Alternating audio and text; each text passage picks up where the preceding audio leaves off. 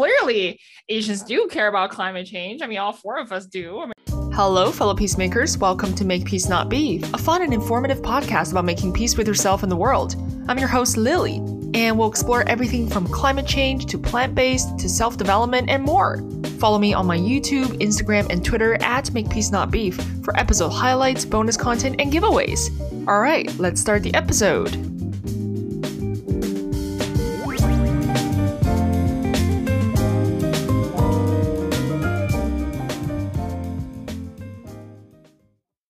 Well, hello, fellow peacemakers. Welcome to Make Peace Not Beef.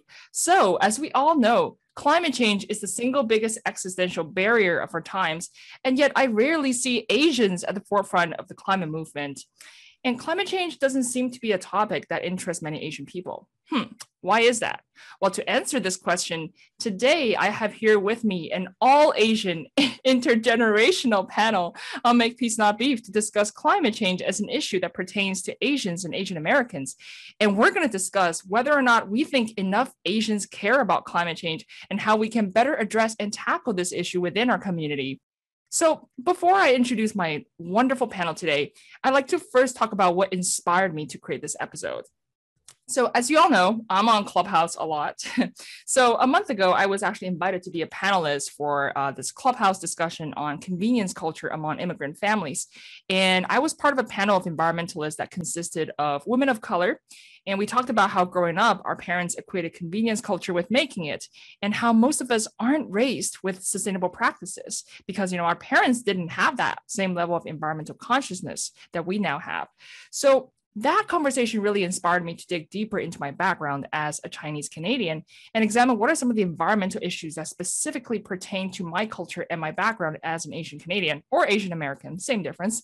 The first issue that popped to my mind is the obscene amount of plastic pollution generated by the bubble tea business, and we're going to get into that because it's a big part of Asian culture, right? I'm sure we all know many Asians and non-Asians who love drinking bubble tea, and yet they aren't always mindful of just how much plastic straws and cups end up in landfill because of the bubble tea business. So I was curious and I did some research, and you're going to like this or hate it.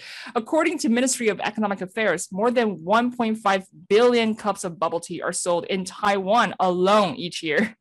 Can you imagine the mountain of plastic trash generated from this? It would probably pile up to be the size of the Himalayas. And that's just Taiwan. I'm too scared to picture bubble tea consumption on a global scale. So plastic pollution is a huge problem that we must address. And it becomes especially problematic when all this plastic ends up in our oceans and waterways and destroys our marine system, endangers wildlife on land, and ultimately us humans. Anyway, so recognizing that problem made me think, how can we do better within the Asian community to help fight against climate change and plastic pollution?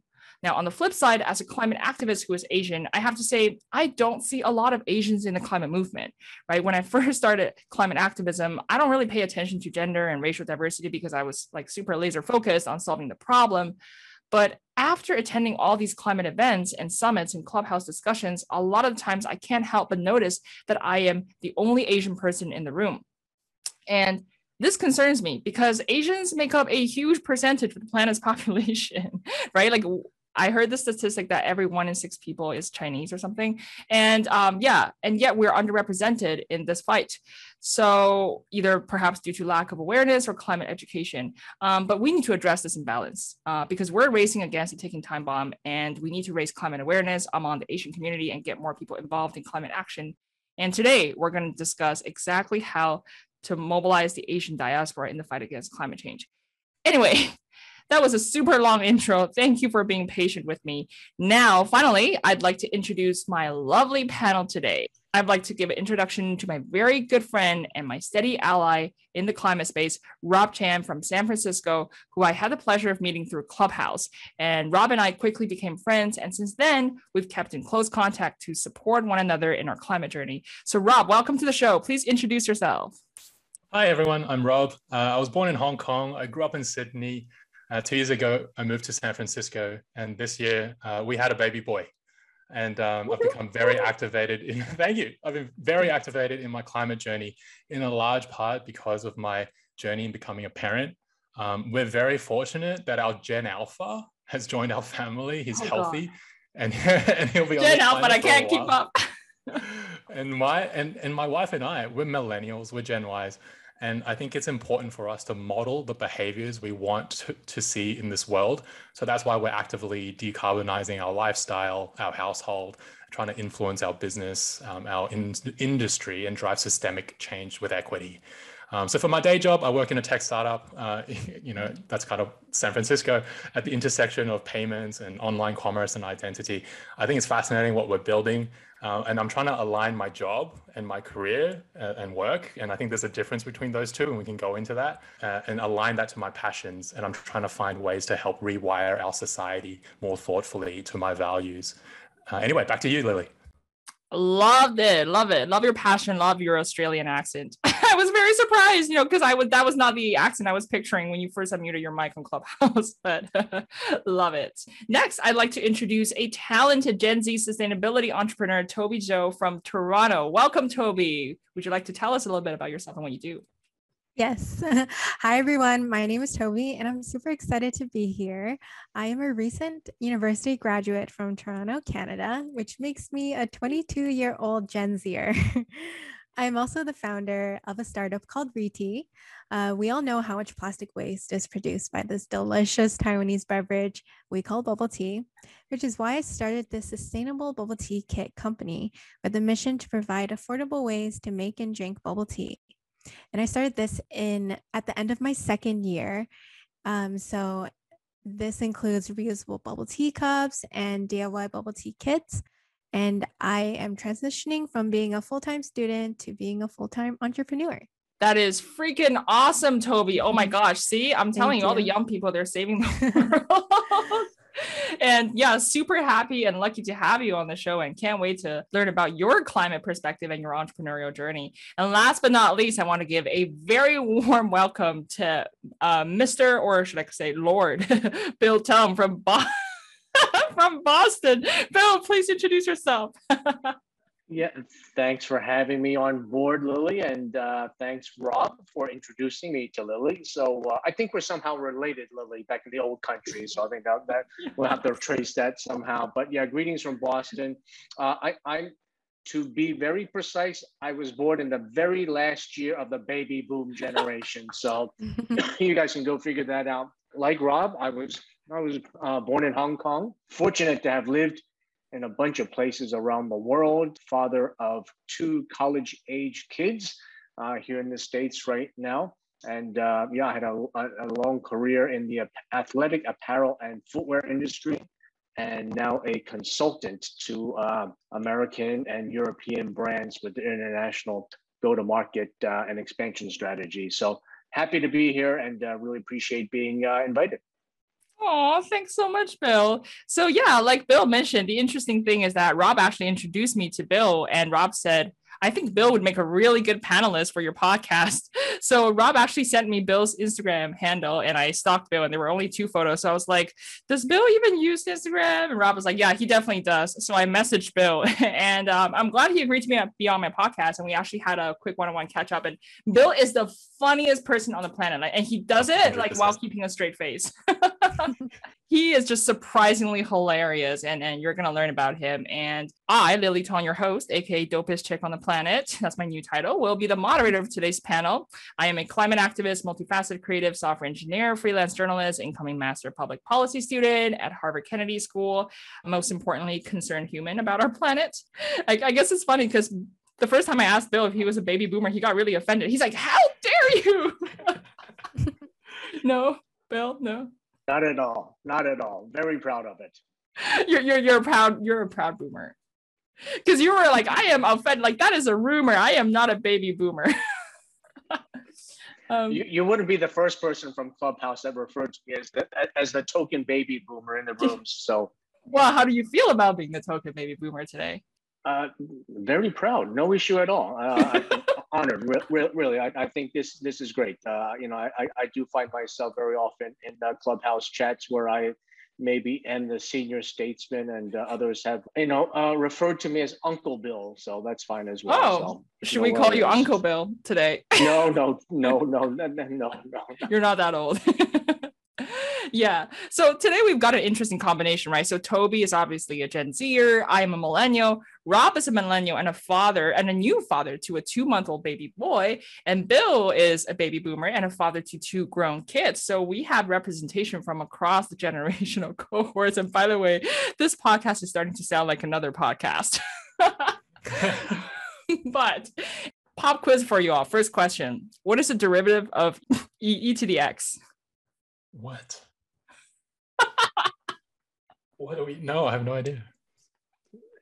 Not sure. You guys don't know what is the derivative to e to the x? I don't even understand the question. Is that calculus? Yes, it's calculus. Like I never took calculus. No. Okay, none of these people are actually Asian, guys. They just Yeah, failed. yeah. I feel like this is an Asianness test, and we've all failed. Yeah. You've all Cool. failed. Yeah. And it's a trick question. The derivative of e to the x is e to the x. Anyway. Wouldn't know. Okay, don't worry. Today we're not going to be doing a math exam. So next question will be related to climate change. Okay, so I guess they all failed the first question. I'm actually not sure if they're actually Asian, but whatever. Since they're already here, we're going to proceed with the panel. Am I the only one who took calculus? Did any of you take calculus? A freshman year in college. That was 1982, Lily. Okay. So I think that was probably, yeah. Right, So. it's like 40 years ago. But Toby, you're a recent Yeah. graduate. How do you not know this? I never took calculus. I didn't need it. I took advanced functions. Okay, but you should know this, right? Like derivative. Have you ever learned about derivatives? No. No. I am very surprised right now at the generational gap here. Like, okay, Rob, you're from my generation. You took calculus. Yeah, probably. But there was a lot of trauma. You know, you're trying to repress all that high school memory with the Blink-182 songs, and that's kind of what I remember. Oh dear Lord. It was dear optional. Lord. Okay, and none of them took it. Okay, so you guys are not good at math. So is it a myth? Is it a myth that calculator. Asians are good at math? Would you say it's a myth? Yeah. Yes, absolutely. I was a brilliant B- student all throughout high school and college. So, but I was brilliant at it. Love that. Oh my gosh, Bill, you killed me. Okay, I got okay, we haven't even started the discussion yet. Okay, so diving into our first topic of discussion today, part 1, understanding climate change. So my first question for everyone on the panel is, first of all, do you believe in climate change? And what do you think is causing it if you believe in it? Let's start with, okay, so why don't we start with Toby first, the Gen Zer? I, of course, believe in climate change. What I think is causing it, I think really it's lack of awareness and education. And because of that, people don't really care. Upbringing, I think there's a lot of political reasons why that I'm not too familiar with, but that's what I think. Okay, one vote for yes. What about you, Rob? I do believe in climate change, and I think humans, in the way that we've structured our societies around the world to sort of exploit many things, but one of which is the planet and its resources, is creating a level of greenhouse gases into the world that is creating global warming and then cascading effects into weather events that we're now seeing happening all over the world. So I do think climate change is real. And I do think we are the cause of it, amongst other things, but we are predominantly the cause of it. Right, and our seasoned global sales leader. Yeah, the evidence is irrefutable from when we measure temperature over the last few decades to the melting of glaciers and polar ice caps at Antarctica. Rob's former home country, the bleaching of the Great Barrier Reef to the decimation of the Brazilian rainforest. Indonesia, Brazil, wherever it may be. And I think the reason why it is certainly so disputed is, I think, simply because of politics. Mainly, I can only speak from a United States standpoint. If one political leader from one party says it happens, and it's just natural, then the other side says denies that it happens. And I think this is what's terribly sad. Bill, are you sure you were a B- student? Yes, absolutely. I'll get my transcript somewhere. So, You just gave me your PhD thesis. What makes Bill brilliant is he takes the answer from the A+ student and then he gets it. And he still gets a B-. So what went wrong there, Bill? Brilliant. Anyway, that's excellent. I regurgitate very well. Well, that was brilliant. You have good memory and retention.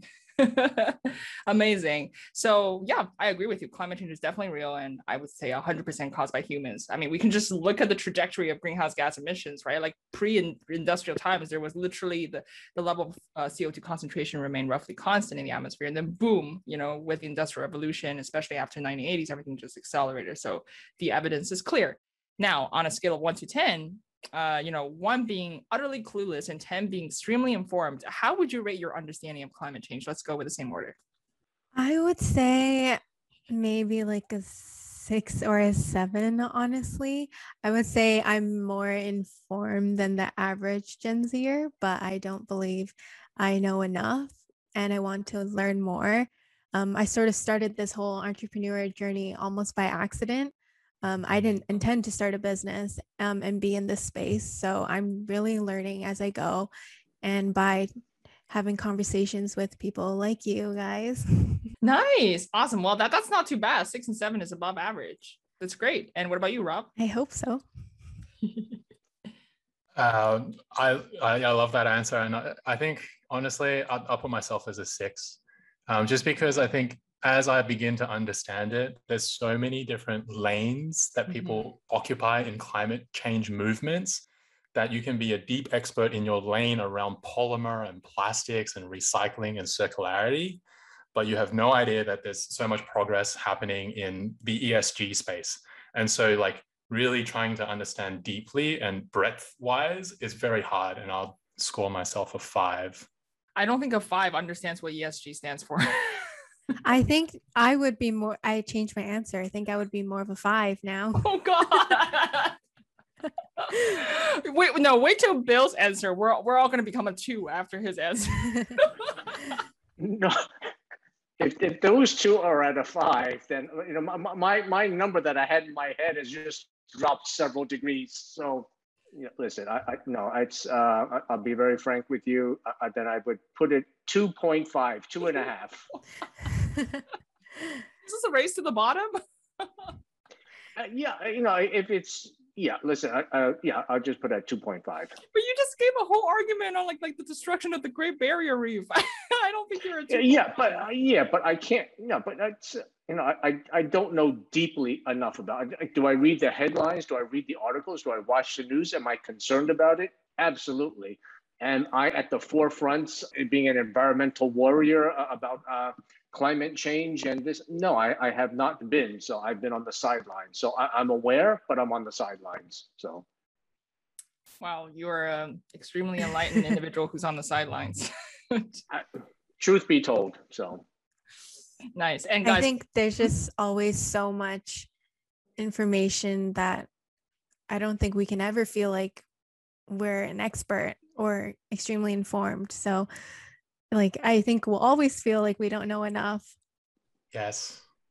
I think this is an always learning journey, right? Because as I uncover a topic, there's another lens to look at it, climate equity, and how do we actually make sure different nations that haven't accessed that economic prosperity that other nations have had, how do we balance that out? And that is another sort of chapter in my journey in this. And so, I proudly say 5. I'm continually learning. And Bill, I think you're underrating yourself. I introduced Rob to one of my dearest friends, Lisa Little, and she lives in the Bay Area as well, and she works for Proterra, and it's a company that manufactures electric transmissions for buses, school buses, and transportation buses. So, and she's out. I mean, she's like at an 8, 9 because she's dedicated her life to about the environment. She's working for a company that's hoping going to transform transportation. She's out there at marches and protests, and she's a real activist. So if I look at her and if I call her an 8 or a 9, then I'm at the other end of the spectrum, like a 3. So I look at people like that are really at the forefront. Right. You always benchmark as a global sales leader. That's why. Well, yeah. Bill is very humble. He's definitely not a 2.5. He's a 2.5. I'm probably like a 2. So Oh, I'd be a 1 then. I'm a newbie. We're all negative. You know what? This is a race to decarbonize and bring it down. So No, I would say it is a race this for is the called bottom. this is called being Asian. Like you're better. No, Ah, you're better. got it. No, you know more. No, yes, Percent. we're very yes, we're being very No, guys, we we're gotta- being we very have to stop. cut you. We Yes. have to No, stop listen. No, when Rob sent me the DM about this event, and then you sent me the DM, I'm like, I'm like, I'm like the last person you want to be talking to about this. But anyway, of course, I'm not anti climate change. Obviously, I'm not that kind of a nutter. But you know, it's just for me. I've been on the side. Aware, absolutely. Read about it, yes. Do I go get you know, Harvard and MIT research papers on the subject and deep dive into it? No, no, I don't. I read what's in the headlines and in the popular press, and it's, you know, certainly this has been going on. I think when I saw the Al Gore production, Inconvenient Truth, and that came out early 2004, 2000. I forget what year that came out. 2007. 2007 was it that time? Okay, yeah. So it was like, oh wow, yeah, okay, there you go. And I think some of it was because here was the Democrat Al Gore who came out and produced this film, and it's like, oh well, if a Democrat said this, then if you're a Republican, that must be bullshit on the other side. So I'm, you know, and like I said before, I think that's why some people are having a hard time accepting the truth, and especially when it comes out of the words of politicians versus scientists. Got it. And I guess I wanted to ask you guys, first of all, when and where did you first learn about climate change, and how serious do you think it is? I think Bill kind of answered it. Bill, do you want to comment on how serious you think it is right now? No, I think it's very serious, and I didn't read the report yesterday from the U.S. Was it the United Nations? I believe that just said, you know, it's just like we're just like it's like we're like beyond. It's like if we didn't produce any more carbon emissions, we didn't do. It's like already beyond. But I think no, and I remember watching a BBC a presentation on this a couple of years ago. Who was that wonderful documentary guy on the nature? David Attenborough. Yeah, I mean, and certainly you watch somebody like them who's been around the world for decades, and he produced that documentary and just really hit home about that. So you know, these are scientists, you know, and these are people that we need to listen to. And, so no, I've been well aware of this, certainly that probably at least 20 years or so going back. And Rob? Yeah. So, I mean, growing up in Sydney, there's always bushfires in California, called wildfires, but it's the same thing, right? It's where these weather events threaten life and land. So I always kind of knew it was always in the backdrop, but I would say I really didn't dive into the details until 2019, when I was standing on the beaches of Sydney and just watching like the biggest bushfire in the eastern seaboard of Australia. And then coming back to California the following year, it was again the biggest brush fire in California history.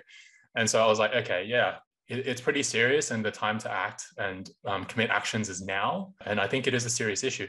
And the thing that I do worry about is when the IPCC report came out, two of my friends tagged me in headlines that featured fire with a kangaroo hopping on it, like hopping around it. And I do think the doom and gloom message is potentially part of an eco-anxiety issue where we don't feel like we have the control to impact how we act and the actions that we can take. And so I do think it's serious. I think it is a crisis, but I also think that we need to figure out ways to message it so that people can engage with it. Absolutely. Toby? For me, I don't exactly remember when I first learned about climate change, but I believe it was in elementary school when we watched the documentary, The Inconvenient Truth by Al Gore, in my grade 7 science class. And we were all just sitting in the class watching it. And I think I was one of the students that got really impacted by it. So that's when I first learned about it. And I think it's really serious. Even the past year or two, we've seen so many natural disasters, and it's just getting worse. So I think it's very serious. Absolutely. It is very serious. And I'm just curious, like, is climate change a topic you frequently discuss with your family and friends? Anyone can answer. No, No? no. Rob? I try to, and yes, but then it really ruins the party mood a little bit. Mm.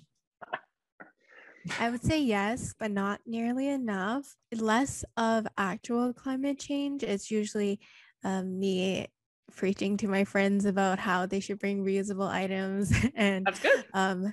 how to be more eco-friendly. So less of the actual climate change and just me giving them small tips here and there, like, oh, that doesn't go in the recycling, easy things like that.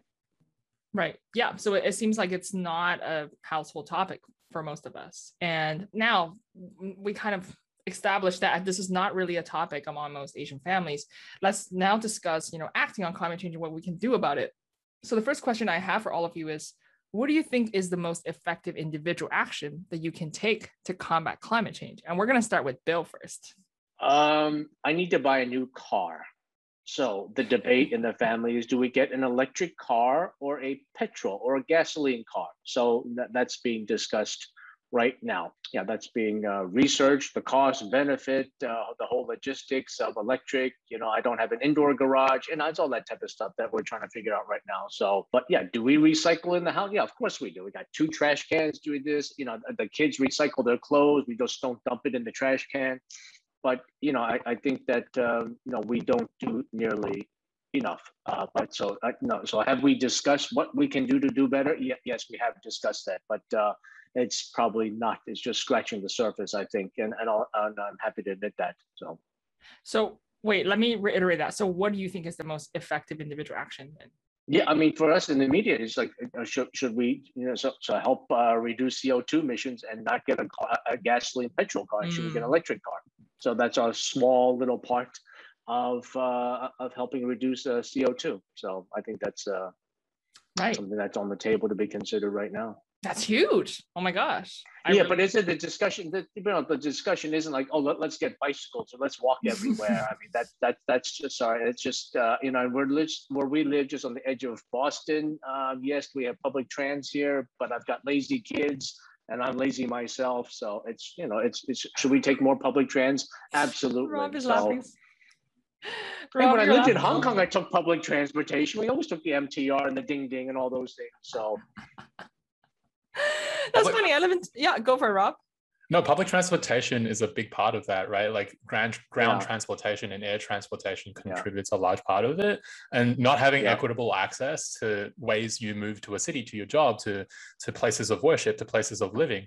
I think that matters a lot. And it means that individuals have to figure out, should they buy a car or secondhand car, or what type of car, and range anxiety. And I think all that stuff is so complicated and you have to do so much research. And it's just, it's kind of taxing and kind of tiring, especially, in your generation, Bill, dare I say, the Ford Mustang is like the must have. Yeah, absolutely. Amongst other things, a Porsche or a Ferrari or something like that. Absolutely. But, my kids are like, get a Tesla, get a Tesla. I was like, well, okay, would you like to finish college or do you want me to get a Tesla? So there's, there's a cost involved here. I can get a Tesla, but then you're not going to graduate from college. So take your pick. And but your kids want you to get a Tesla. Why is that? They know. Because they think it's, because they think it's really cool, number one, and it's good for the environment. Yeah, so absolutely. So they bought into that, and obviously you don't need to spend that much money to get an electric car. So interesting. So interesting that you guys touched on, the importance of vehicle ownership, because Toby and I, we live in Toronto, but I live in like downtown Toronto. So I take the public transit everywhere I go. The only time I'm in a car is when I'm going back to China. My parents always drive. But what about you, Toby? I actually live in the suburbs Markham, of Toronto. So Markham, it's like Chinatown, if you guys don't know. And it's not that, actually taking public transportation is not convenient at all. Especially since everything's so spaced out. So you sort of do have to drive. But in terms of the most effective individual action, I would say it all starts by consuming less of everything. A lot of people who don't know where to start, I normally say, start using less disposable items and swap them out for reusable, such as reusable bottles, cups, cutlery, buying foods in bulk, stuff like that, or consuming less meat. Just simple things like that, I think, is very effective because once you start, it's not as intimidating anymore, and you work towards incorporating more sustainable actions into your life. Absolutely. And like you said, once you form a habit, then it becomes easy. But the hard part is, how do you get people to form that habit in the first place, right? Yeah. Plastic makes everything so convenient. And you as an entrepreneur, you know this, right? How hard is it to get people to bring their own reusable cups? It was not really a thing when I first started, but I think it's maybe because, I guess as a Gen Zer, we're on social media, it became sort of, I would say, cool to bring your own reusable cups. And some places like Cha Time offered a discount if you brought your own cup. So it wasn't really hard influencing people to bring their own reusable cups, but other things in general, like reusable cutlery and straws, is a little harder because they forget to bring it or they didn't wash it. And it's just not great unless you plan to bring everything. It's not good for spontaneous trips, which bubble tea usually is. Yep. Rob, you want to comment on that? Oh no, 100%. Like, I think the spontaneity, sort of the convenience culture, like the you just rock up, you go where the flow goes. I think that is like, that type of mentality is the world that we've lived in the last 30 years. Last year, we were forced to change a lot of those habits. We had to schedule to get an appointment to get a haircut and all that sort of stuff. So I think there are a lot of sort of re-habit forming choices that we've been forced to think through. I have a reusable cup to get my coffee every morning. But to answer the question around bubble tea, I also use a reusable cup for my local bubble tea joint. And I do think the most effective individual action that you can take to combat climate change, and I'll open the door here a little bit, is sort of thinking what we consume, specifically the food that we put in our body. I think there's a lot of carbon involved in I know you want me to say it, Lily, the animal agriculture system. And that is such a third rail topic, especially in the sort of Asianness experience, because it's hard to eat vegetarian when you're at Yumcha and all that sort of stuff. So I do think there's a lot in the cultural experience that makes it hard to rethink some of those habits and choices. Absolutely. Yeah. I have something to add. So especially still living with parents, it's very hard to change what they cook. I've tried to influence my parents a lot to cook less meat, but they have this thought that you can't have enough protein or nutrition if you don't eat meat. And I think that's very Asian culture. And it's funny because I study nutrition and they still don't, believe me, even though this is this is what I'm studying. So it's frustrating, but slowly we'll get there. So you study nutrition. So can you tell us, from a nutritional standpoint, is eating meat really necessary? It's not. There we it's go, really everybody. Not. Yeah, you can get a way healthier nutritional diet without meat, and you can be more sustainable while you're at it. There we go. So there's really no argument for eating meat. And Bill, you're just like quietly nodding. Every Sunday, my wife and I go meatless 1 day a week. Wow. Bill is way more sustainable than he tells us. Like, 1 day a week. And that's more than enough. That's more. And you're not Bill, you're not a 2.5. You're just humble. You're being Asian. You're not a 2.5 on that scale. We need to recalibrate it. That is really amazing. You're doing a lot more than the average American, who's probably not even aware of the link between animal agriculture. I like how all three of you are at least aware that eating meat contributes to climate change. Do you think the average Asian family knows this? No, not at all. But truth be told, the reason, Lily, that my wife and I do that is more for health reasons than because we're somehow saving the planet. And that's fair. That's fair. See, now that I know this, I know how to, next time when I speak to the older generation, maybe I should focus more on health than environment, right, Rob? What do you think? Targeted messaging. There's definitely a lot of emphasis on health, I think, especially as we age, and that centers it more to an individual and how we go through the world than sort of an amorphous, the planetary in the future. And I think centering it on that specific effort, I think will, just make it relatable. And for the health benefits that you derive, Bill, I think that is, it's good for you. It's good for your family. It's good for your body. It's good for your health and your mind. And every step that we can take. And the second order effects, if it saves the planet, hey, it just makes you feel good too. That's right. Yeah, I mean, we don't resort to eating Vegemite in our house, but we try to do what we can. Oh, burn! I was cheering you on, mate. I was cheering you on. Oh, but Phil coming at it hard. Rob, you didn't see that coming, did you? I did No, not. I give him crap on Vegemite all the time. I would also say this. I think Rob touched upon this. Certainly, we live in such a disposable consumer product culture, not just in the United States, but in so many other places around the world, especially in developed countries. And coming from the apparel industry, the apparel and the footwear industry is just horrible. It really is. From the amount of water that's required to make a T-shirt, I'm talking from the cotton fields all the way into your store and delivered to you. How footwear is manufactured. I mean, I'm not even going to talk about leather and fur business. That's way out there. Mm-hmm. But I think that some of the larger companies have given some light towards being environmental and recycling, but not enough. I think a brand like Uniqlo out of Japan has probably been the largest multinational company that's sort of been at the forefront of this, but it's not like 100% of all their products are, carbon neutral and green friendly. I read the other day, I think Adidas is looking to manufacture a line of footwear that's completely devoid of using water and everything recycled. So is this coming? Yeah, I think it is coming. It is not cheap to do because you're recycling. Well, still the manufacturing process is still a little bit more complicated. But it's kind of ironic because I say this, but I would assume that the four of us and probably everybody that we know, if we don't buy another stitch of clothing for the next year, I'm talking shoes, socks, underwear, pants, shorts, underwear, shirts, jackets, sweater, hat, sunglasses, a year from now, we'll be just fine. Yes. You'll be just fine.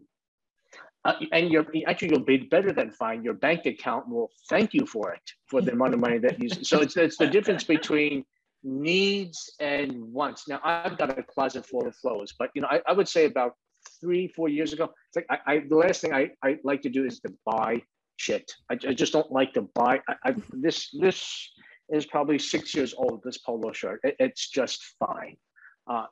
So I'm not trying to be on my high horse or anything like that, but I'm just saying that we all have too much stuff, and that's why I think it's good that there's a lot of these stores that are opening up, secondhand stores. There's 1-2 blocks from here. It's called Buffalo Exchange. I mean, there's so many of these that you can bring in and you can get cash for your clothes, and they resell it, and you've got cash in your pocket as opposed to just taking it, throwing away. But obviously we've got Goodwills and things like that as well, but there's just too much stuff that's being produced, and we all buy way more than we need. I mean, Rob's got a baby, so he's exempt. For his child, he needs to get all this stuff for his baby because the baby's growing, right?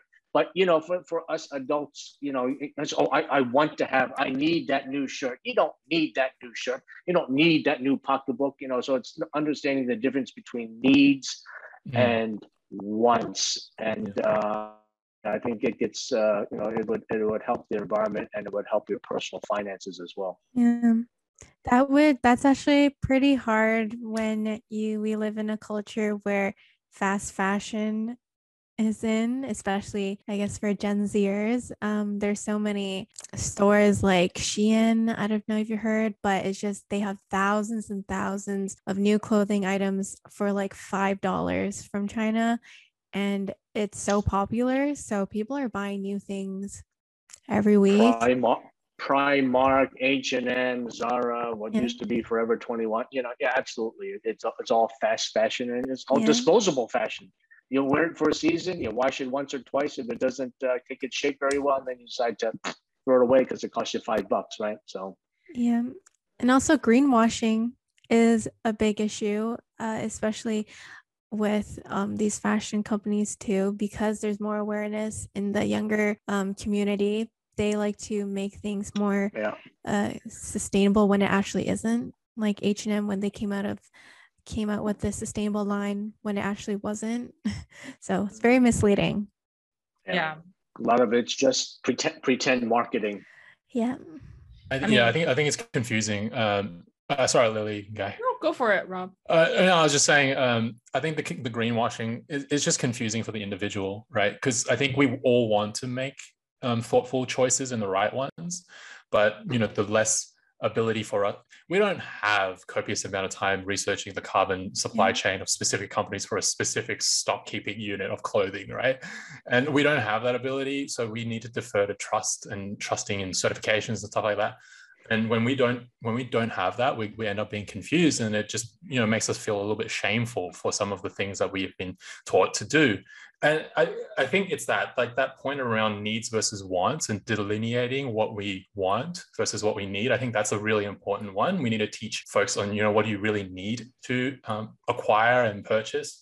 And for me, I think the point around secondhand, when I talk about it in our household, it's always around pre-owned or pre-loved, right, goods. It's not just like, hey, it's somebody else's stuff, right? It's like it has another life with you. And I think that's that sort of shift in language. Bill, you and I, we hang around circles where we think language really matters. And I think language really matters in framing, hey, actually, we don't need everything to be it's pristine, it's the first unboxing. And so how do we make sort of ownership as the first thing, give it another life? I think that's really important. And the point that I would say, and this is interesting, at least from an Australian coming to America, there's a lot of gifting here. Like there's a lot of just giving stuff, right? And when you give something to someone, I'm not always sure they need that. Exactly. Right. And so I have a child, I fear the amount of plastic toys that someone's going to feel the need to give him.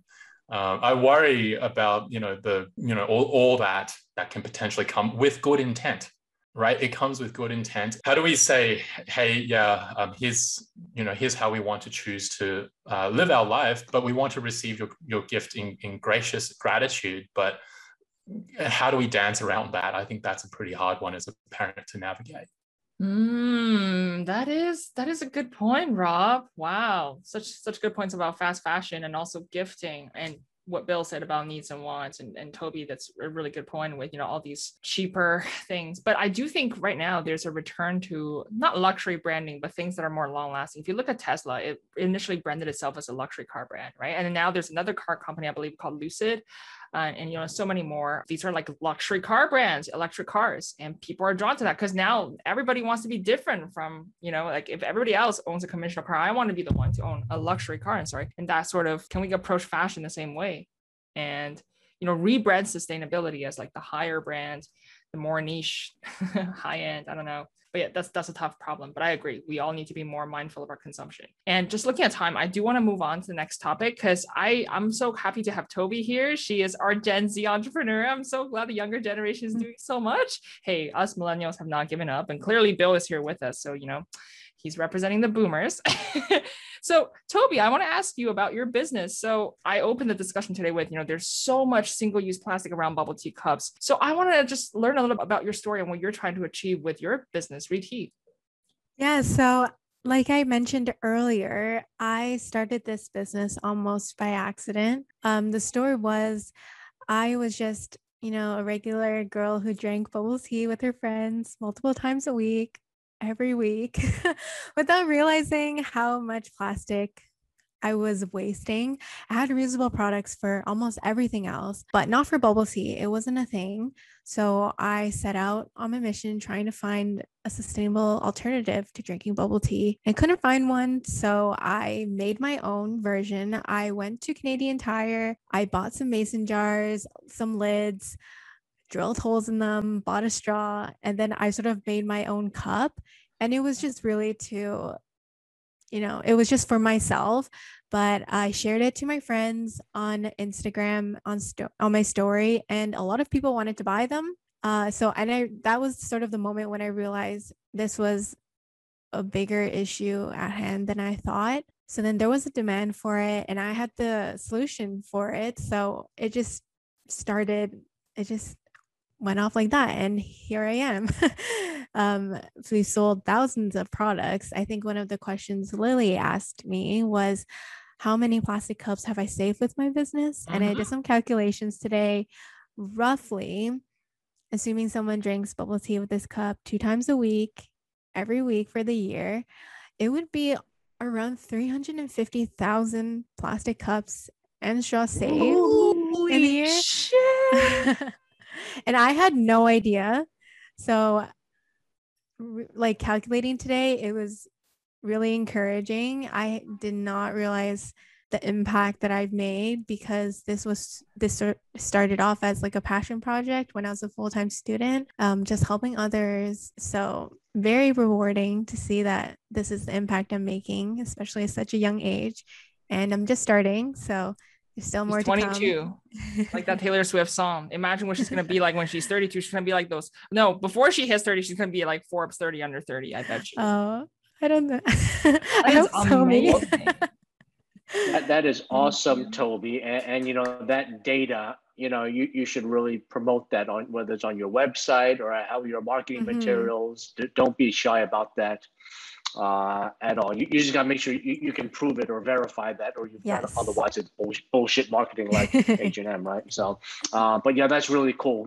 Good on you. Love the entrepreneurship and doing good for the world as well. That's great. Yeah, Toby, I'm so proud of you. You said 350,000. Yes, and it could be more or less depending on the individual. That is crazy. And that's just in the city of Toronto. Like, mostly, I would say North America.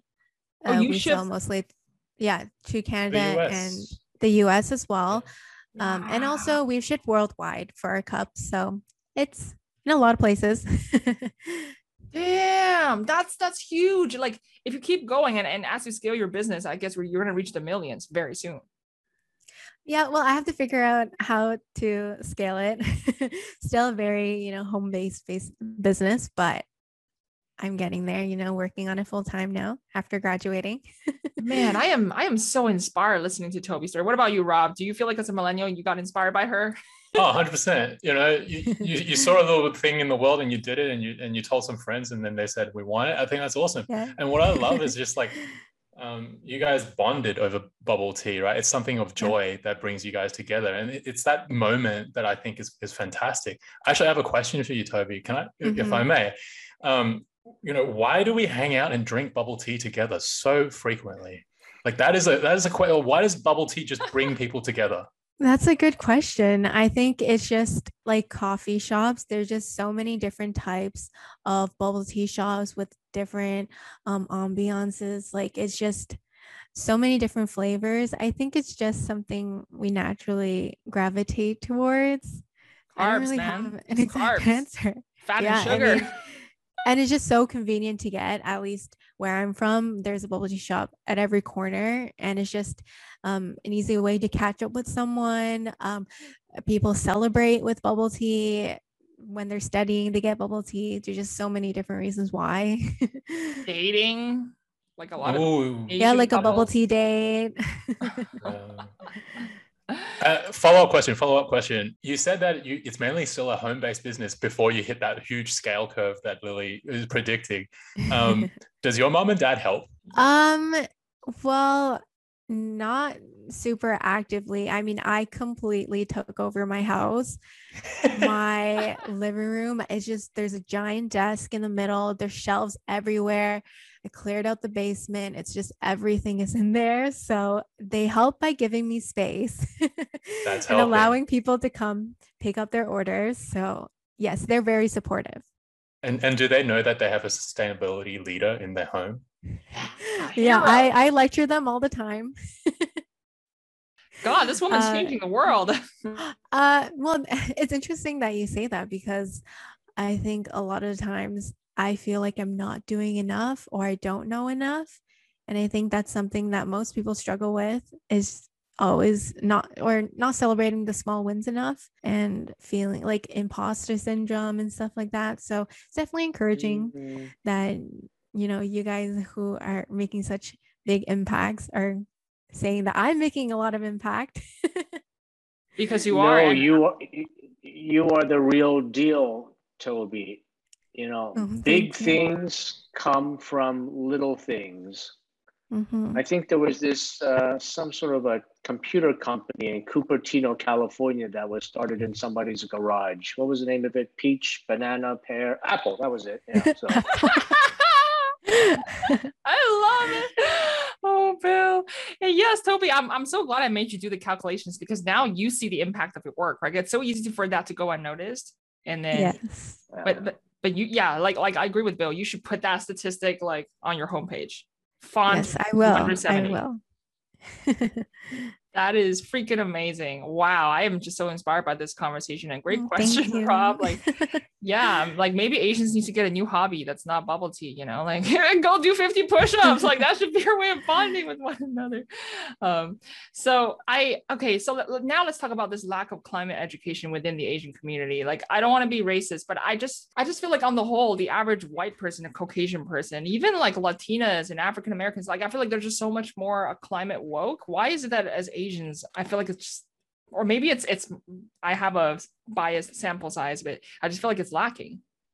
I think if you say it's education, Lily, then it's what's taught in schools, right? And if we assume that the schools are teaching the same to all the kids, regardless of color, then all these kids would be exposed to it. But I hear what you're saying. I think that traditionally or historically, the AAPI community in Canada and US has been probably a bit lackadaisical about this. And I always give the same statistic. At least in the United, I don't know the stats for Canada, but it's very interesting to find out. But here in the USA, the AAPI community is 6-7% of the population, 2/3 who, like Rob and myself, are foreign born.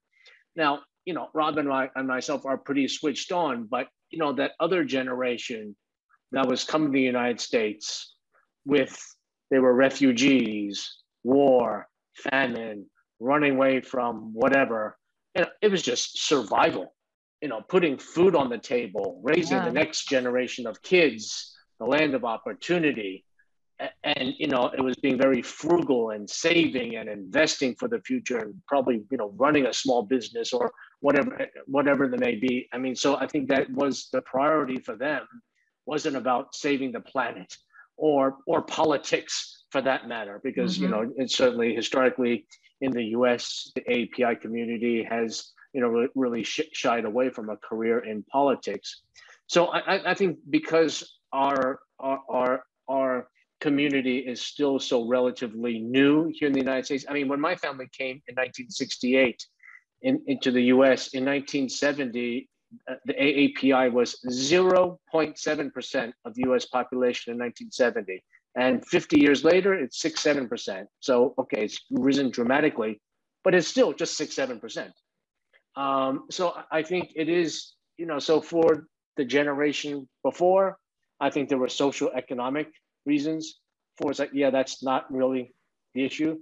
But I think for the younger generation, I think absolutely, I think there's a higher degree of consciousness. But I think maybe it's a generational issue, Lily, more than anything else. So.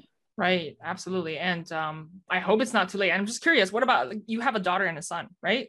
What about Yes, them? correct. Yeah, one's a senior in college and one's a sophomore, second year in college. So yeah, are they a lot more attuned and enlightened than I was at that when I was that age? Yeah, absolutely. Just I mean, also they grew up in Portland, Oregon, which in the United States, as Rob knows, on the West Coast is just it's just much more It's very progressive, very liberal, just much more open to these ideas and understanding of what's happening in the environment. And I think that there is quite a difference between East Coast and West Coast, or where you grow up as well. I mean, there are certain places that I think they're just much more aware of things of global warming and the environment versus other places, perhaps. Right. That's a good point. Like different priorities from different generations. For the generation before, we're just struggling to survive. Whereas now, I guess, as the sons and daughters and even grandkids of immigrants, we are with upward social mobility. As that takes place, we have more mental capacity to take on these larger issues, right? And Rob, like I definitely see a shift. With myself and Rob and Bill, you're already very climate woke, but look at Toby. She's already actively doing things to help mitigate this crisis. So. She's buying mason jars and drilling holes. Yeah, did you have an electric drill? You actually drill the hole to make a cup for yourself? Yeah, I probably drilled almost definitely over 1,000 cups. I hand branded each cup too, so very, very hands-on. But it's sort of what got me started. I didn't have to invest thousands of dollars into it. I sort of started, a really small budget, but it worked. Are you providing the straws as well? Because certainly the plastic straw thing is where you are, Rob. It's like you couldn't find a plastic straw in the Bay Area anymore. It's like all gone to paper straws. So I think that's a big thing as well. So everything you need basically is provided. So reusable cups, straw cleaners, straw pouches to carry it around. So it's like a one-stop shop. That is awesome. And for listeners, I guess, who are not Asian and who don't drink bubble tea, like why can't you bring your own cup? It's because bubble tea usually has tapioca. So it requires you, like literally you cannot bring your own cup. It's very difficult, right? You have to have a straw. So that's the kind of tricky thing. Whereas with Starbucks and like, I don't know, any other coffee shop, you can bring your own traveling mug, but bubble tea is like, how do you suck the tapioca? The tapioca, yeah. Exactly. Yeah. Oh my gosh. Tapioca is like, it's literally like the root of all evil. Anyway. Really? Oh man, that's another podcast. That's a different okay, I'm sure there's going to be some Asian American podcasts that are going to blast at me, but like, what did you say? Okay, we're not going to go there today, but yeah, really great point. So I have something to go on Bill's point, which is the lack of climate education in the Asian community. I think it is a generational thing. I think I heard this from you on Clubhouse, Bill, which was a quote from Confucius, and I'm paraphrasing because he didn't write in English. To put the world in order, we must first put the nation in order. To put the nation in order, we must put the family in order. In order to put the family in order, we must cultivate our personal lives. And to cultivate our personal lives, we must first set our hearts right. And you can correct me if... I would love to take credit for that, Rob, but I don't think those words pursed my lips. So anyway, but regardless of the source, you're absolutely right. I think that regardless of who said it, I think that's a really good point. Is or as Gandhi says, be the change that you want to see in the world, right? So it's like, how do we start with myself? So I think Lily's point, what are we doing, and what are each of us individually trying to do? We can't move the mountain, but we can move the little rock that's here individually. So yeah, I think it starts from there, being conscious, and then what is your action? I think that's your point, Rob. Yeah, 100%. And I think what's that intergenerational struggle, like as an immigrant family, coming from a different country to another culture, right? And mom and dad made a decision, right? They made a decision through watching the TV screen. And they, said, this country, that country, or that country, and they made an active choice. And then they wanted to fit in that country, right? And so that identity, you kind of like shed the home country and you adopt the incoming, welcoming country a little bit.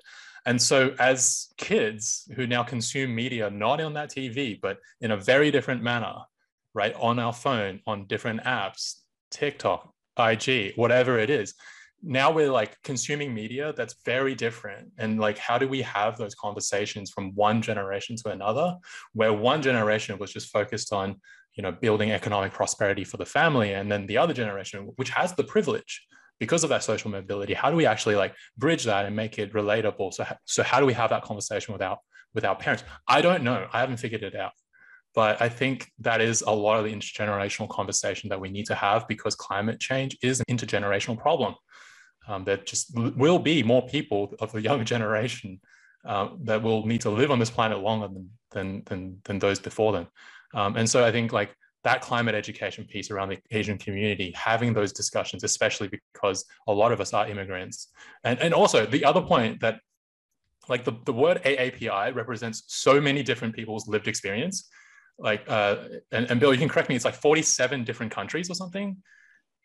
It's so fragmented, and to actually like to pass that disaggregated data out is really complex, and a lot of different cultures to consider. Absolutely. Wow, such great point there, Rob. And sorry, did you call me mate? No, That's I awesome. said such good point made. I could call you mate. I feel like I would sound really British if I said that. Aussie. Yes, exactly.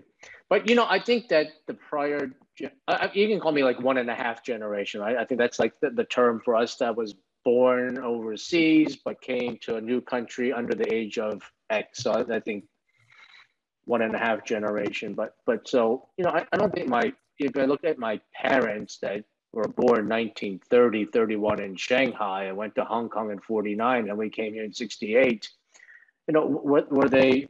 They weren't against climate change. They weren't trying to be polluters. They just weren't aware of it. And it just wasn't. It's like, well, yeah, we're human beings. We're here to survive, and that's oddly enough, my mother always washed the Ziploc bags, and we always reused them.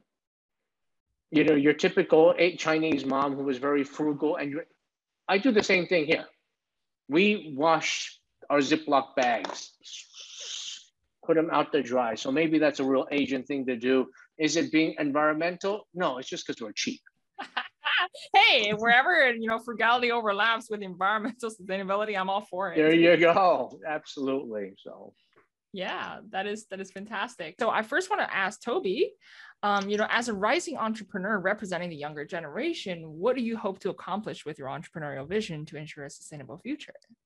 Yeah, that's a loaded question. Yes, it is. I think it's just to really educate and inspire others that we can make a positive impact and difference on our environment. And it's not as hard as they think. I think one of the visions that I have for the future is that living a sustainable lifestyle wouldn't just be, optional anymore.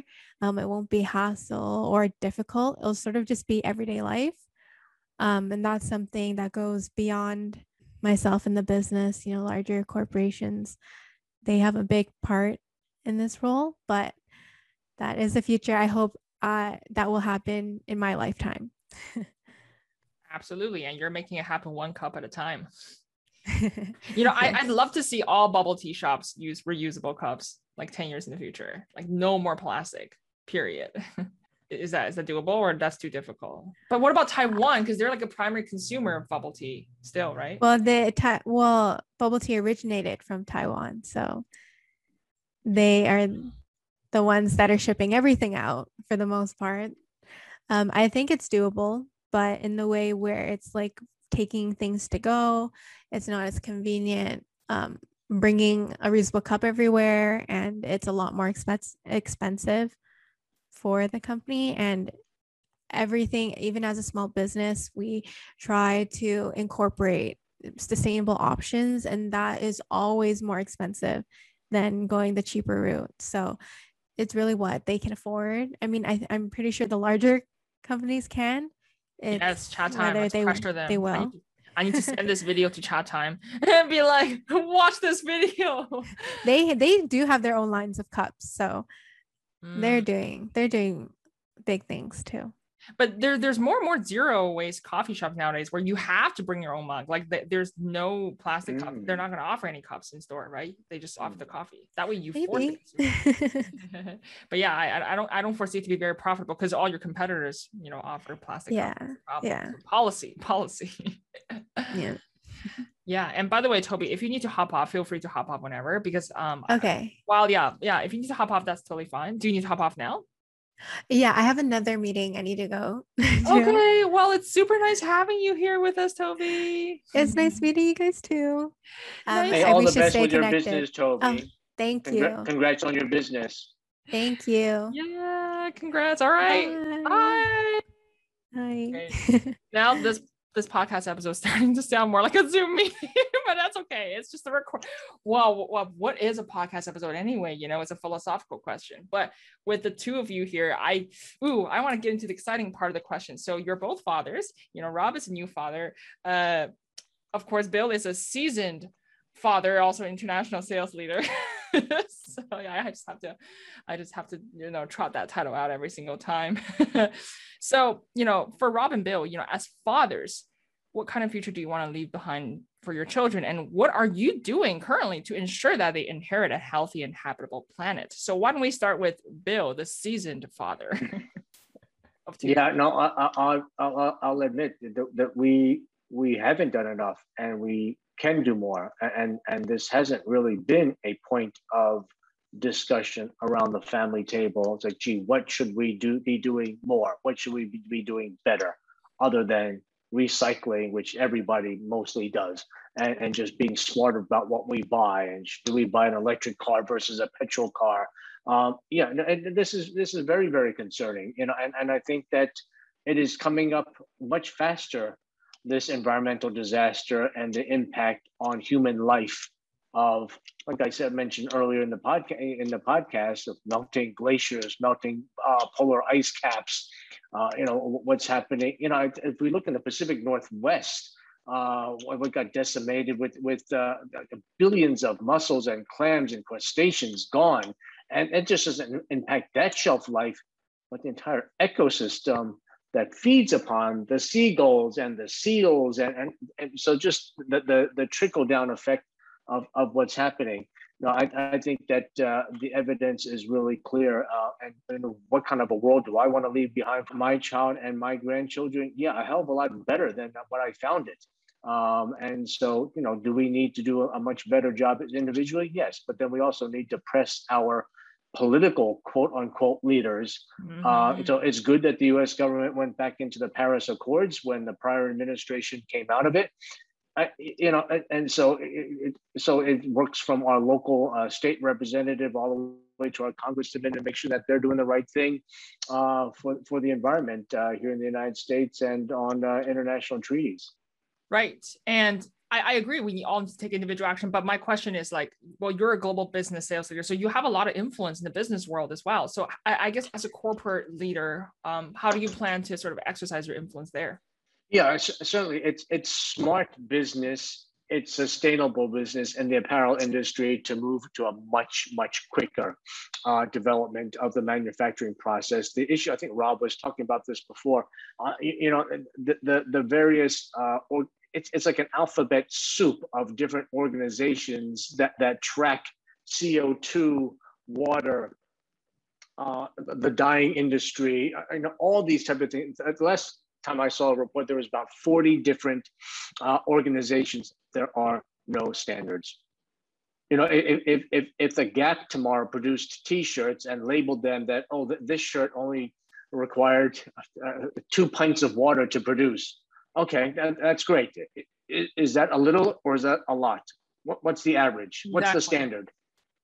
Or we say, this shirt, only, this only required so much CO2 emissions. It was 4. That's great. It's 4. Is that high or low? So this is where there are no global standards of what is average, what is high, or what is low. But I think that those companies that are working in that direction and actually can prove versus just making claims that they're doing good for the environment, I think that those are the brands that are going to win. because I think the younger consumers are being smart about how they purchase, and I think then it's all about money. I mean, because a company is not going to move and do something different if it can't make money. When organic cotton T-shirts and things like that started coming out 20 odd years ago, I was like, well, bloody hell, they didn't sell very well because it was expensive. And so it's, oh, gee, it's nice to buy organic cotton T-shirt. Yeah, but people weren't willing to pay 20, 30, 40% more for the same product versus a non-organic. But I think the tides are changing, and companies just need to get smarter on how they manufacture so they can keep the costs down and still be very environmental about that. And I think as the younger consumers around the world are certainly much more conscious of that, I think that's where the money's going to go. And I think that's where the product and the development is going to go. And those companies that are at the forefront of that are going to win, quite frankly. So. Right. Yeah. I agree. I feel like there's definitely a trend shifting toward that. And like you said, consumers are becoming smarter, so it's going to be harder to trick them. And what about you, Rob? As a new father, what do you plan to do?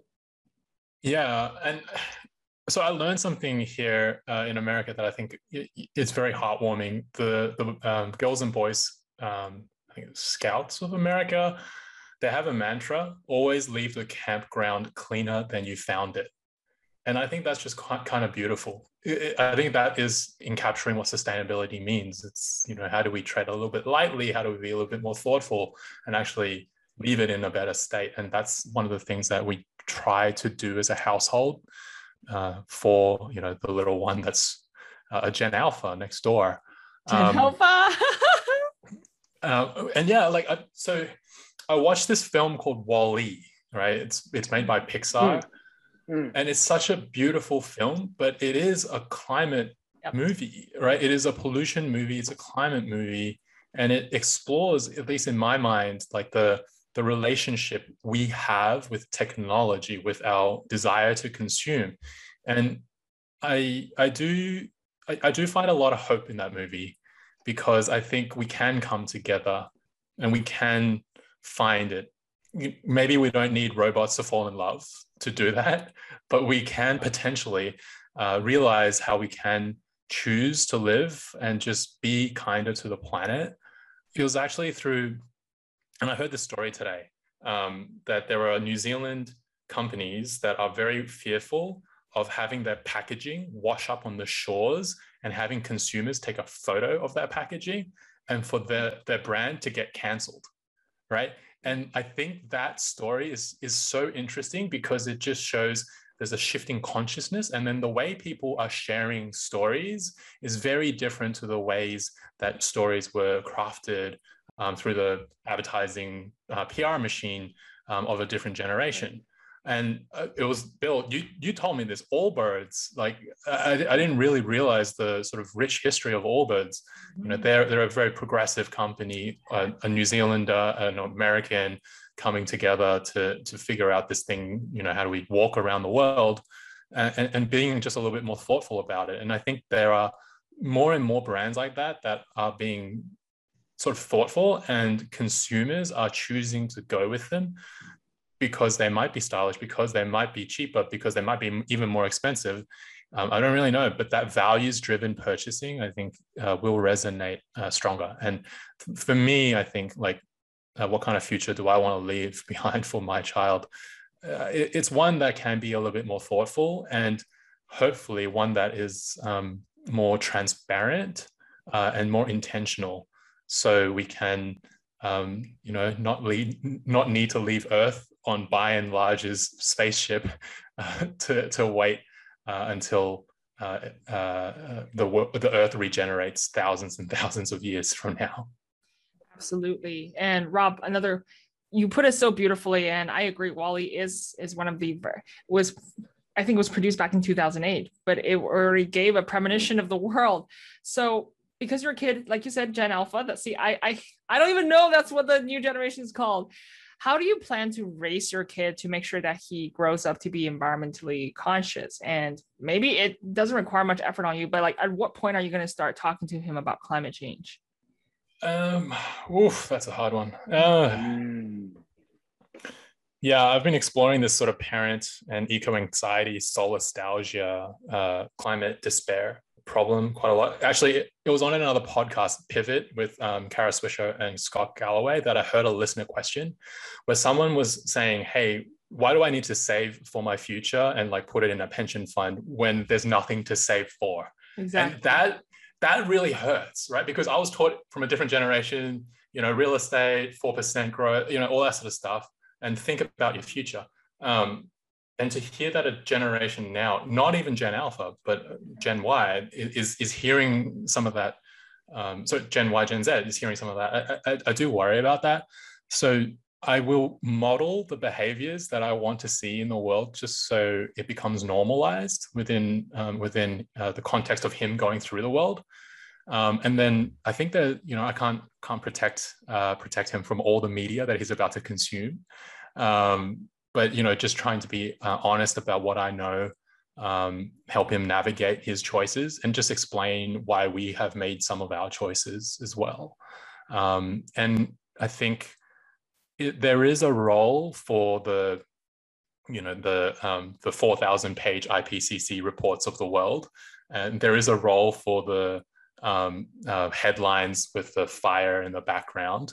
But I do want to create a space at home where there is hope that if we do things right, that there is hope that a future can be lived on in this planet.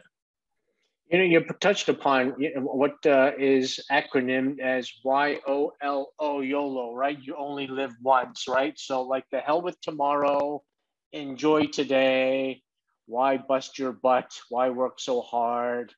The world's going to end tomorrow. Hopefully, I don't know how real that is amongst the younger generation. I would hope not, because it's a very selfish mentality. It's a very, obviously, it's not even short term, it's immediate today, right now. I grew up in what was, in the 80s, it was called the MTV generation. Oh my God, they can't keep attention for more than 3 minutes because that's how long a video is.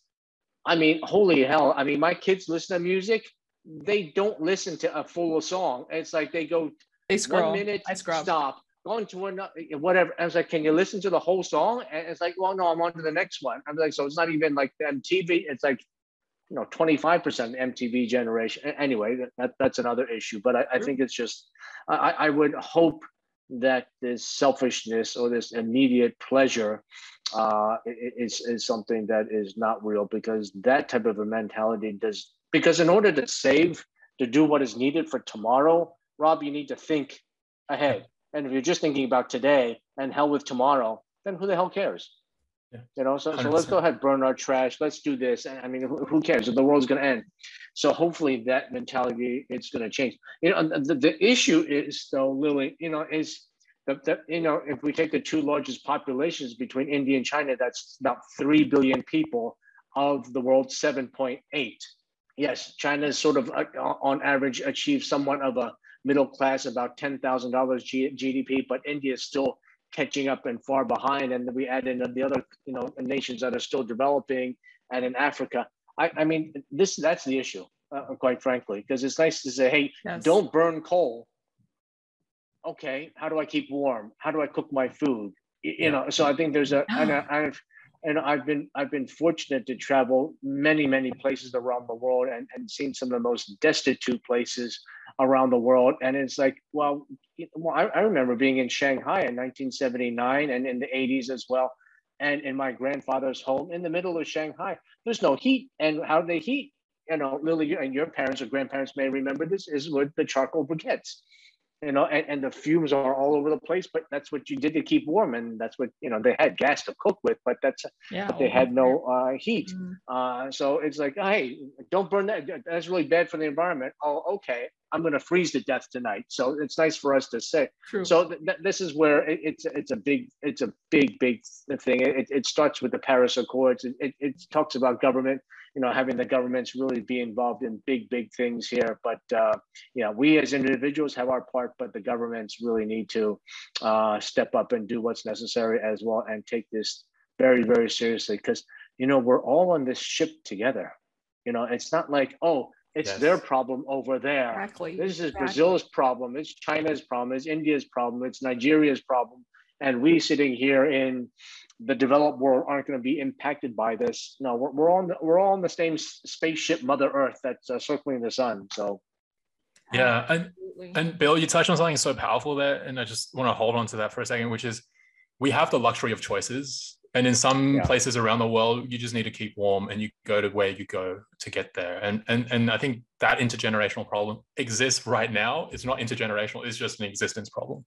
And so that I think that equity issue needs to really be woven into the climate justice movement and the climate action movement. Where we have the luxury, I think we need to sort of awaken it. But we also need to welcome folks in wherever they are on their journey, on their climate journey. But I think there is a role to awaken society and sort of where we have those choices, guide them to a better conscious decision. I was reading today. There's a coffee shop in Kent in Europe and in the UK. There's a coffee shop in the UK. And they're making a stand. They're not servicing any of their customers that don't bring their reusable cup. And in the month, they collected all these discarded coffee cups and put it on the floor. And then they asked the customer to have a month to do this walk of shame if they wanted to drink coffee. And I think like those business choices, those individual choices, sometimes we need that rude awakening too. If we have those choices, then we do live in a place of luxury, and some places right now don't. Yes, Rob, this is why I think the developed world, like us living in North America and all the folks in Europe, we should take the lead on going plant-based and vegan, and buying electric cars, because you're right, like in the global South, they might not have the luxury of doing that. But if we have the capital, we should definitely take the lead to make ourselves a little bit less convenient, because we've enjoyed convenience culture for too long. And at this point, I have a question for you both though. So do you think it is the responsibility of developed nations to now step in and help developing nations? For example, look at all these rising cities in Asia, Africa, Latin America. Do you think it is the role of developed nations to now show them how to build their infrastructure correct the first time around, so that they don't have to follow our trajectory of, capitalism and going through building coal plants and all of that? Only if we're going to pay for it, Lily. And I'm not sure any U.S. government or international agency is. I'm not well versed upon that, but let's just take a country. I'm not picking on any country, but let's just say Bangladesh. Okay, it's got 100-odd million people there, obviously impoverished. Do they have nuclear power plants? Do you want to go there? How much is fossil fuel burning? How much is coal fuel? Just for their energy needs for a massive population. So that's what the thing is for us sitting here to say, oh, hey, you shouldn't be chopping down your trees to cook food or to keep warm. Okay, what's the alternative? Okay, do we have electric power plants that are coal burning? Do we have nuclear power plants? Do we want to have nuclear power plants from a safety environment standpoint? So what are the alternatives? Who's going to pay for it? Right. So that's what I'm saying. Maybe these developed nations should start financing these products. Because like you said, we only have one planet. It's no longer us versus their problem, right? Yeah. So unless international organizations and the developed world is going to pay for this, it's useless to sit there and to berate them or lecture them. Oh, you shouldn't be polluting the planet. Well, look at your own country 100, 200 years ago. You were doing the same thing. I mean, the Industrial Revolution that started in England, all the trees everywhere, it was an environmental disaster. But no, this was 150 years ago. Nobody gave a shit. Nobody knew about it. So yeah, it's just about a development cycle. Is it incumbent upon developed countries, developed nations, and organizations to help finance some of these things or all of these things to jump over a few stages to where we are today? I believe so. And if that doesn't happen, then then our disaster is just going to continue to be compounded at a much bigger scale, because you got 3 billion people in Africa, and then you got the other 3 billion between India and China. And now we've stepped into the territory of international relations and foreign policy. And that's a whole different podcast, because there are many African nations that are very resistant to foreign intervention, right? Because of like colonial trauma and all of that. They're like, oh, we don't want you to intervene. But now we're like, we got to intervene because we have to make sure you don't build these coal power plants because of energy poverty. So this is a very complicated political issue now. But you're right. I agree. I think they should intervene at this point at all costs. And put politics and pride aside. But that's hard. How do you convince government leaders, like, we're not here to colonize you, we're here to show you how to build clean infrastructure? Yeah. Pardon me, I misspoke. Africa's got 1.3 billion people, not 3 billion people. But anyway, that's so between Africa, all of Africa, 1.3 billion, India 1.4, China 1.4. That's a devastating number of people. Yeah. And population control. That's another thing. I'm like, I'm not gonna bring it up in this episode. That's gonna take another 2 hours. But Rob, did you have anything to add to that? Because we're gonna wrap it up soon, I guess. Yeah. B+ student right there. No, I think it's a hard one to answer. I don't know enough about international relations, but and to the point around sort of colonialization in its other mask, I think that is a it's a very valid sort of wariness. I think what I struggle with is it possible that there are other solutions to the problem? Can we share the technology and share the financing when other nations need it? And then the third point is how do we relinquish power, right? Because potentially the people in Brussels are able to hold seats of power for reasons because of centuries of ability to amass economic trade. And so I do wonder like how we can also relinquish power and welcome the people in those countries and continents that Bill was talking about into that table where we need to make those decisions for a planet, right? And do so equitably. And so I think it's like sharing finance, sharing technology, and not just imposing one way, one system that potentially we've learned over the past 400 years may not present us with the solutions to the problems. Maybe there is a rethinking that's possible. And I think that's where some of the sort of the finer aspects of how we need to influence the world rather than just project our power into a space. I think that's where we need new leadership. Absolutely. I like how we started with an all Asian panel, ended up on like a seminar on international development. Sorry, guys, took it too far. But Bill, Rob, I loved both of your answers. I think absolutely yes. We need knowledge transfer, knowledge sharing, and I'm not sure how that's going to work, like from a patent perspective. Bill, did you want to say something? Yeah, I think you've got governments around the world that are, number one, some of them are just failed states, and they're struggling to feed their own people. And to sit there and say, gee, save the environment. Are you kidding me? Look at the mess that we're trying to fix right now. I'm not naming any particular countries, but when you got, mortality rates that are so high, longevity, lifespans that are so short, and you got so many other issues going on, like saving the planet is like priority number 99 in some of these places, just because they've got so many other issues going on right now. So it's like, how do we intervene? How does the developed world intervene and say, hey, it's in your interest and my interest that we're doing the right thing, and that's where the path has to be. And unfortunately, it comes down to money. It comes down to finances, and it's either going to be put up or shut up. If you're not going to help me, produce develop a nuclear power plant here so I can be green or whatever the energy source is, instead of burning fossil fuels and coal, if you're not going to help me do that, then that's nice. Yeah, I know doing the other thing is going to be better for the environment.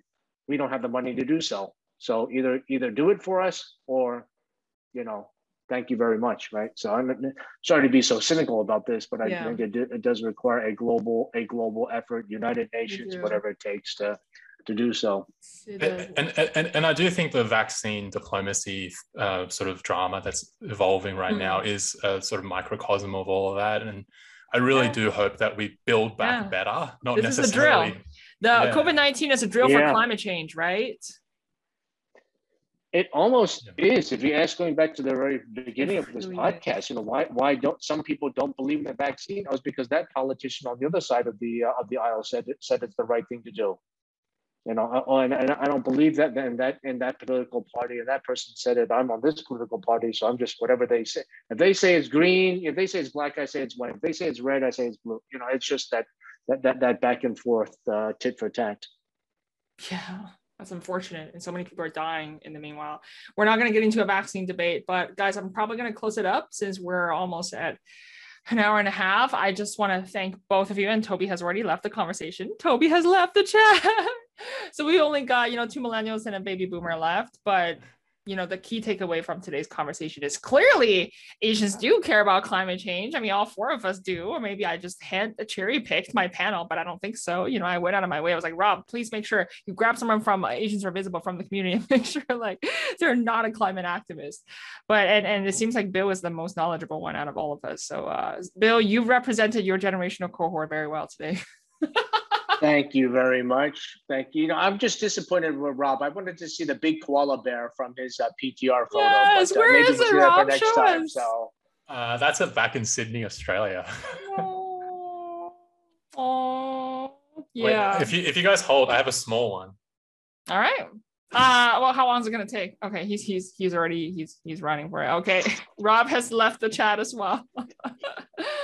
But yeah, Bill, it was such a pleasure. What other podcast topics have you done in the past, Lily? Well, you check my episode. I've done everything from like climate, technology, policy, Great. Food waste, everything. Oh, that's so cute. Oh, that's so he stole it from his baby son's crib. That's what he just did. So. Oh, don't. Oh, wow, how cruel.